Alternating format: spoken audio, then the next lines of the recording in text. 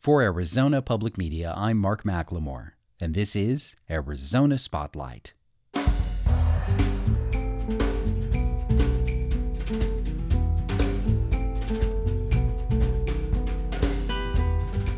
Coming up, the first part in a series examining the growth of BASIS schools and what they offer families looking for education alternatives. And Beth Sertit watches doves in her Tucson neighborhood play pickup sticks in time for nesting season. Those stories are next on Arizona Spotlight.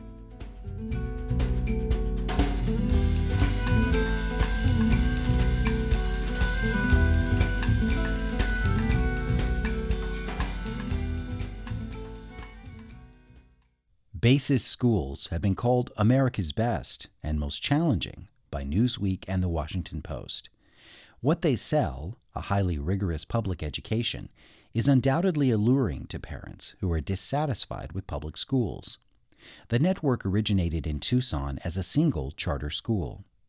Arizona Daily Star reporter Yu-Yun Jung spent months investigating how BASIS went from one location to an international network of charter and private schools. Here's the story. Addition is our last word. Willow? In a first-grade classroom at BASIS Phoenix South Primary, students learn material that's about 1 year ahead of their grade level. This is the newest charter school in the BASIS network. The accelerated pace of learning is the norm in BASIS schools. It's why parents choose it. Addition. Can we say that all together? Yeah. Ready? Commutative property of addition. The BASIS franchise is known nationwide for its challenging academics, and it has the results to show for it. It's been dominating national charter school rankings for several years in a row now. Its students are some of the best test takers in the world. They were some of the highest scorers on the International Benchmark Test. The school network says on its website that if BASIS were a nation, it would have outscored all the other nations. Peter Bezanson is the CEO of BASIS Schools. We have a laser-like focus on academics, and we treat the school as a place that's principally about academics, academic excellence, and academic progress of children. He says thousands of parents are on wait lists nationwide to get their kids in. Now, BASIS is a web of more than 30 schools, serving some 20,000 students in charter and private schools stretching from Arizona all the way to Shenzhen, China. At one time, though, BASIS was a small mom-and-pop school in Tucson with just a few hundred children. It was a little bit different back in those days, says Andrew Sterling, who taught government and history there. What BASIS was originally was, kind of a one-room schoolhouse with a pretty quirky, diverse student body, dedicated teachers, and this kind of sense of a general understanding that we're going to try and really focus on academics. About 20 years ago, Olga Blok, an economist from the Czech Republic, wanted a more rigorous education for her daughter, more like what she was used to back home. So she and her husband, former UA professor Michael Blok, decided to start their own school. Their school would combine the best of both worlds, the rigorous study habits from Europe and the hands-on learning from American classrooms. They would call it Building Academic Success in School, or BASIS. Their first school opened in Midtown in 1998, but BASIS' popularity didn't explode until the late 2000s. Until 2010, when the Oro Valley School opened, there were just 2 BASIS schools, one in Tucson and another in Scottsdale.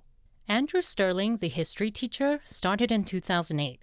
That's the year Newsweek named BASIS Tucson the #1 school in America. From the first day I began at BASIS, there was a lot of pressure on the kids. And I think historically this would have been at a kind of turning point when BASIS transitioned from being a startup essentially to becoming the international conglomerate that it is today. And I noticed the change, and so did the kids I was teaching. In 2009, corporate management, BASIS Ed, took over the school's management and operations. That's the company that Peter Bezanson is in charge of. Sterling says things began shifting then. As BASIS pushed to grow, pressure mounted for students to push harder and score even higher on tests. Over the next few years, the network would continue to add several more schools that looked identical to each other across Arizona. And he says the management structure became very top-down. I did not like what I saw as the growing corporatization of the culture, the standardization, it felt like a McDonaldization. Riding the momentum created by repeated appearances on national school rankings, BASIS expanded rapidly, and the growth happened mostly behind closed doors and under many layers of corporate bureaucracies, while the network reaped the benefits of operating public charter schools. It borrowed hundreds of millions of dollars through public bonding authorities, using existing schools and public funding as collateral. BASIS also expanded to include private and international operations, something not many charter school chains have successfully managed. And across the country, the school choice movement grows. BASIS embodies the ideals of school choice: innovation, differentiation, and above and beyond academic results. President Donald Trump and his billionaire Education Secretary Betsy DeVos are among the biggest champions of school choice. DeVos spoke at the Brookings Institution in March. We celebrate the benefits of choices in transportation and in lodging, but doesn't that pale in comparison to the importance of educating the future of our country? Why do we not allow parents to exercise that same right to choice in the education of their child? In the same speech, DeVos compared school choice to using Uber or Lyft instead of a taxi. Nobody mandates that you take an Uber or Lyft over a taxi, nor should they. But if you think ride-sharing is the best option for you, the government shouldn't get in your way. The truth is that in practice, people like having more options. What they're trying to persuade the American public of is that public schools don't belong to the public, that they are consumer items. Diane Ravitch was Assistant Secretary of Education during the George H.W. Bush administration. She's now an education historian and a professor at New York University. And that choosing your school is a consumer choice, and it's not a public responsibility. Many years ago, Ravitch advocated for the same things BASIS values most: more rigor, testing, and choice. She now opposes all of those things. The original idea of charter schools, schools within schools that would serve as labs for innovation, turned out to be so different in reality. They've now become big business. There's now an industry around charter schools.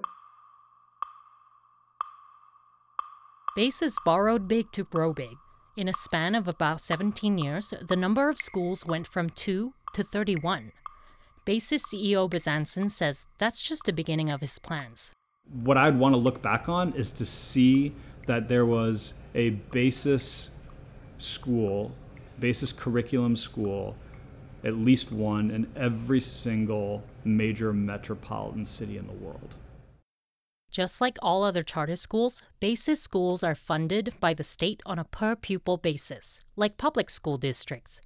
But there is no dedicated funding for charter school buildings, so BASIS turned to the government bond market for answers. Stay tuned.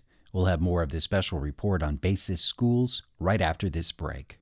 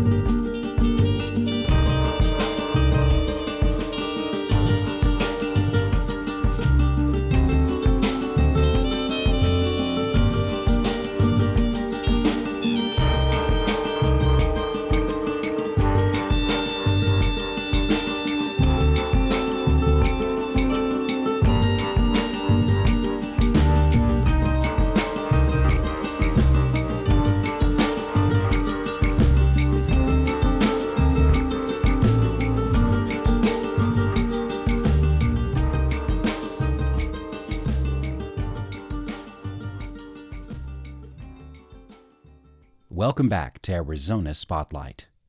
Now the continuation of Arizona Daily Star reporter Yu-Yun Jung's investigation into the Basis School approach to education. Before getting into the nuts and bolts of how all of this money stuff works, we need to first understand the structure of the whole organization. It's got a lot of different entities. To make it easier, we'll compare them to something we know really well, body parts. Say the individual fingers represent each of the charter schools. The hand that's holding all of the fingers together is the charter holder.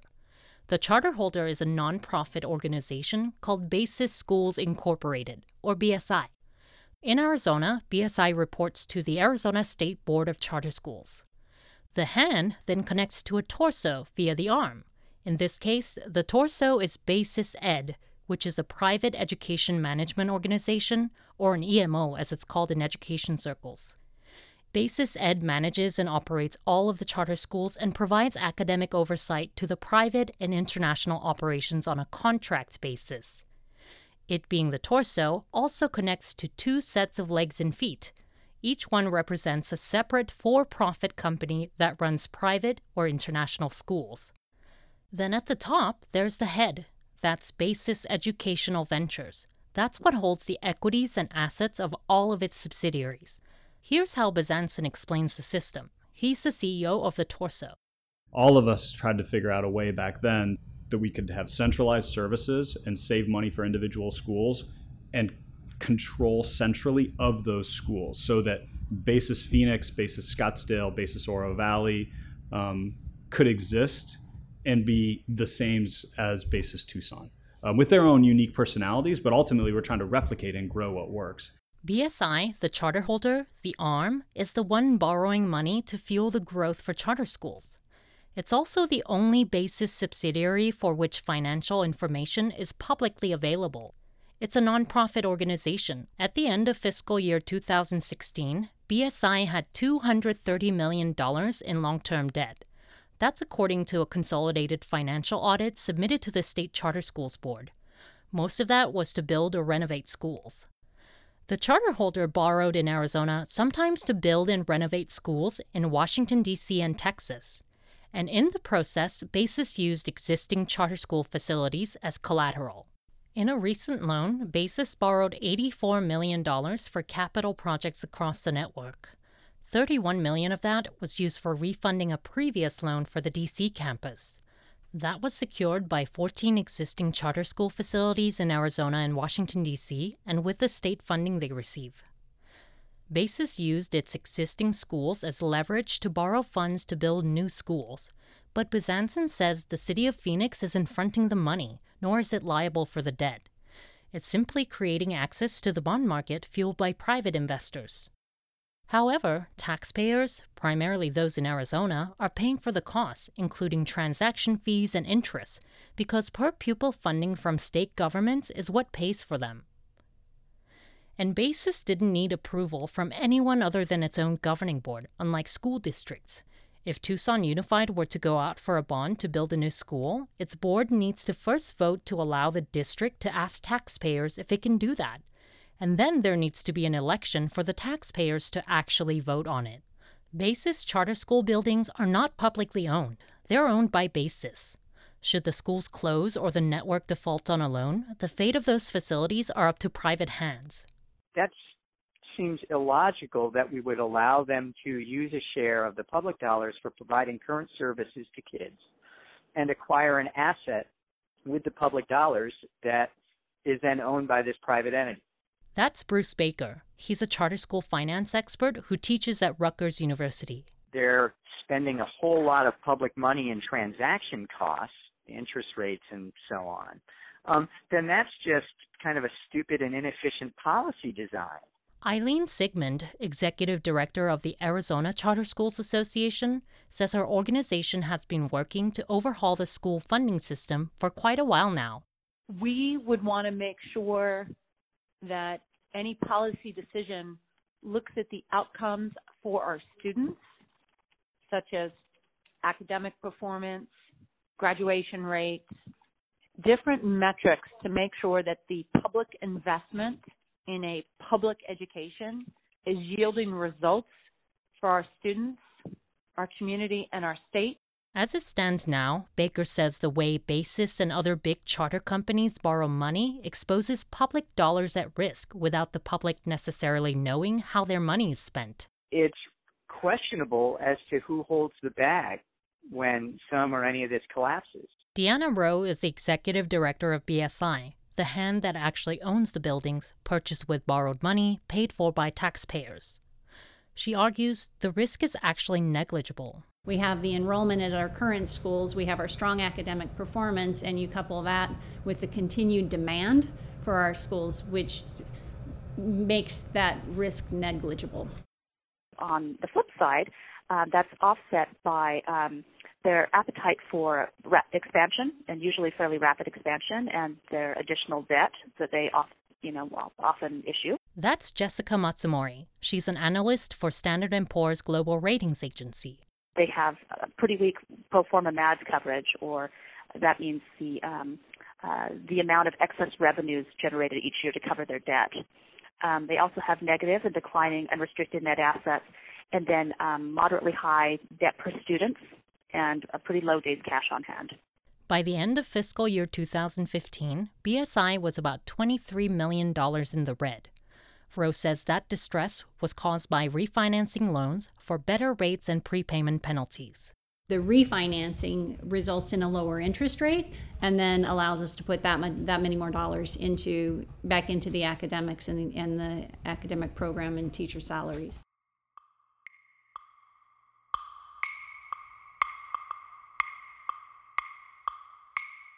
When you look at the agenda for that meeting, there's a call to order, a call to public. This is Jim Hall. He runs a charter school watchdog group called Arizonans for Charter School Accountability.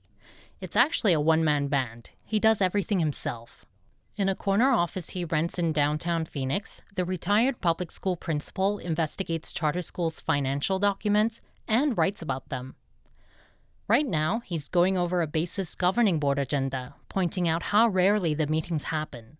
So since the summer, with all the construction they've done, everything that happens in the BASIS schools, the only thing their board talked about was this website accessibility policy. And that's really, really typical of BASIS.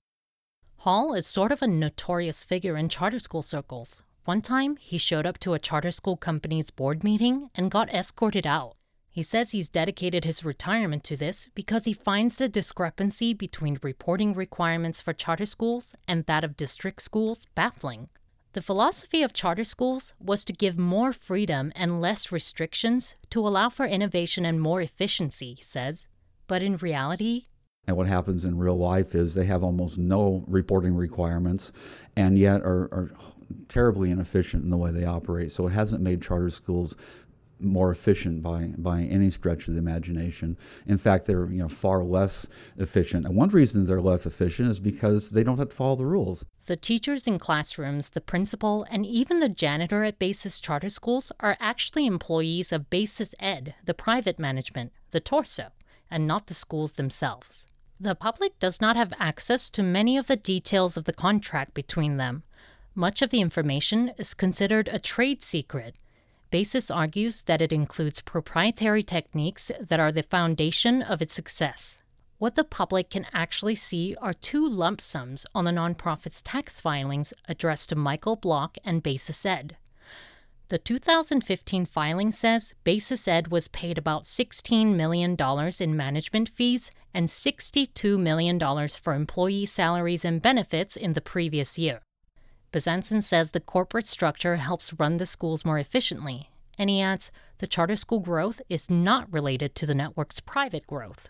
The expansion of the charter schools is wholly separate and not commingled with anything having to do with the expansion of international or independent schools. But he declined to provide information about BASIS Ed executive salaries, saying it's a private company. Before BASIS charter schools began contracting with BASIS Ed, we used to know a lot more.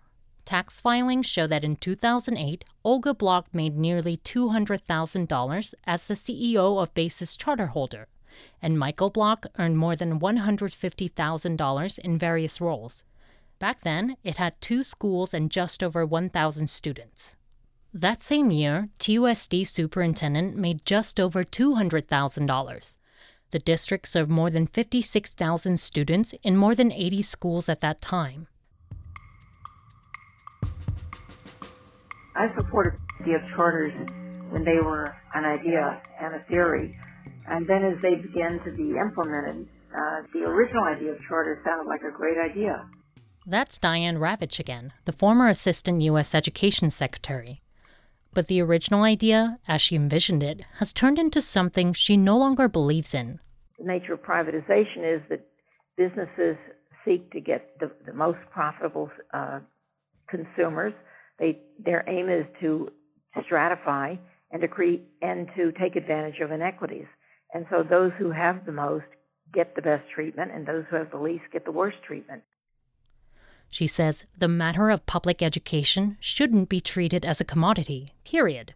But Sigmund of the Charter School Association says families ultimately know what's best for their children. We have choice in almost every other aspect of our life. Having choice in the best educational fit for your child is fundamental in Arizona and really should be celebrated. For Arizona Public Media, the Arizona Daily Star, and Reveal from the Center for Investigative Reporting, I'm Yuhyun Jung.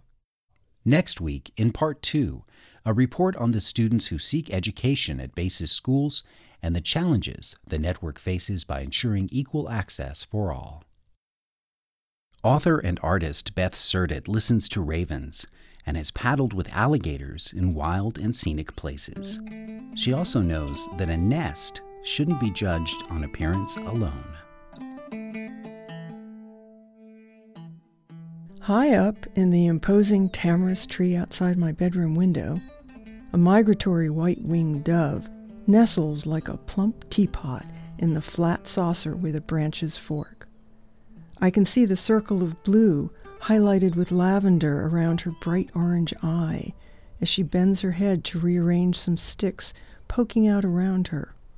Her mate arrives with another slim stick in his beak, and he stands on her back, drops the stick next to her, and then flies off for what seems to be a very long time, before returning with another stick.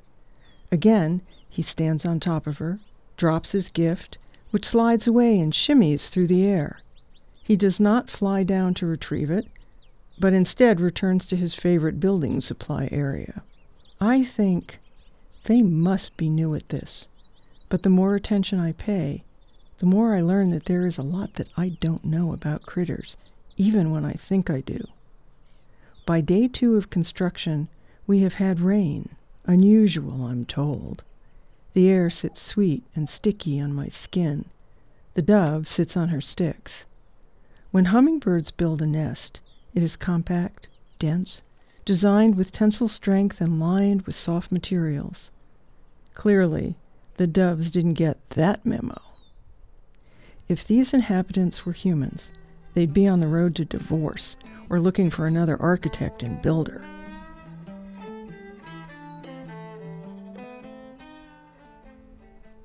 By day 4, the nest looks like a skeleton ready to be filled in. Miss Dove sits but doesn't stay. I take the opportunity to wrap my dressmaker's tape around the tamarisk's girth. 41 inches, tapering upwards to 36. I'm impressed. Though these trees are disliked for their lusty drinking habits and sloppy grooming, I see this one as a tree of life, where not only the doves nest, but also varieties of sparrows, hummingbirds, and verdins perch, while collared lizards scuttle across the bulky outstretched base. Later in the morning, as I'm watering the nearby bamboo, the dove pair returns. She nestles. He stands on top of her, his head above hers, and their heads turn towards me in unison as I walk by. The unlined, seemingly rickety, open-air nest that resembles a tangled pile of the game of pickup sticks proves to be a challenge for me to draw as I try to discern where the elements intersect. What appeared to be a haphazard pile serves the purpose of holding mother and eggs, usually 2, until little pin-feathered beings grow viable feathers and fly to the ground after 2 weeks. Both parents watch over them during incubation and through this exploratory period. but doves are food for the Harris hawks and Cooper's hawks in my hood. Yet even with the losses due to predation, consider the seemingly ubiquitous presence of doves that pollinate saguaros and line the utility wires. I often count more than 20, and the ones that fly out of the oleanders and eucalyptus as if flushed by hounds when I walk by. Look around for the nests. My neighbor has one built on the electrical outlet cover next to the light by her front door, another in the Ruslansia tree at the corner of her house, and a third on a crossbeam under her patio roof. Last year, at the edge of a gravel road that leads to my house, the doves chose a labyrinthine mass of cholla with pointy twists and turns, surrounded by prickly pear that seemed to present a formidable fortress. Sometimes, if the mother deemed I was too close, she had, after all, chosen a well-trodden path, she would fly off and pretend she was wounded, dropping one white-tipped wing and dragging it as she hopped along on the ground, making herself an obvious target. A friend came to visit, arriving at my front door saying, "There was a Harris's hawk standing on the ground just as I made the turn into here. I wonder why." I knew why. When I got there, the mother and 2 babies, they were not old enough to fly, were gone, feathers scattered, some standing upright like little grave markers.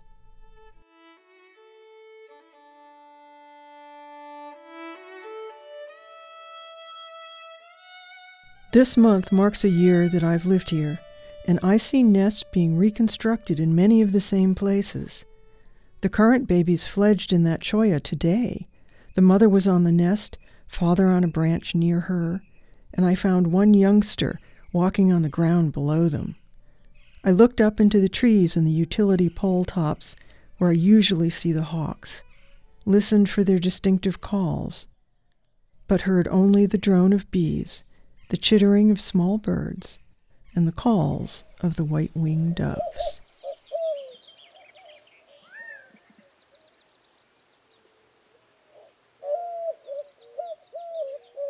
Throughout the month of March, an exhibition of wildlife drawings and true nature stories by Beth Serdet will be on view at the Kirk-Bear Canyon Library on East Tanque Verde Road. You can learn about citizen science, explore ways to deepen your relationship with nature, and share your stories with Beth Serdet and friends from the National Phenology Network when they host a presentation on the art of paying attention Sunday, March 4th from 2 to 4 p.m. For information, look for Beth's drawing of a dove on the Arizona Spotlight page at azpm.org. Thank you for listening to Arizona Spotlight. You can also find our podcasts on iTunes. This show originates from the AZPM radio studios. The music is by Calexico. The production engineer is Jim Blackwood, with assistance from Isaac Rodriguez. Our executive producer is Peter Michaels. I'm producer and host Mark McLemore.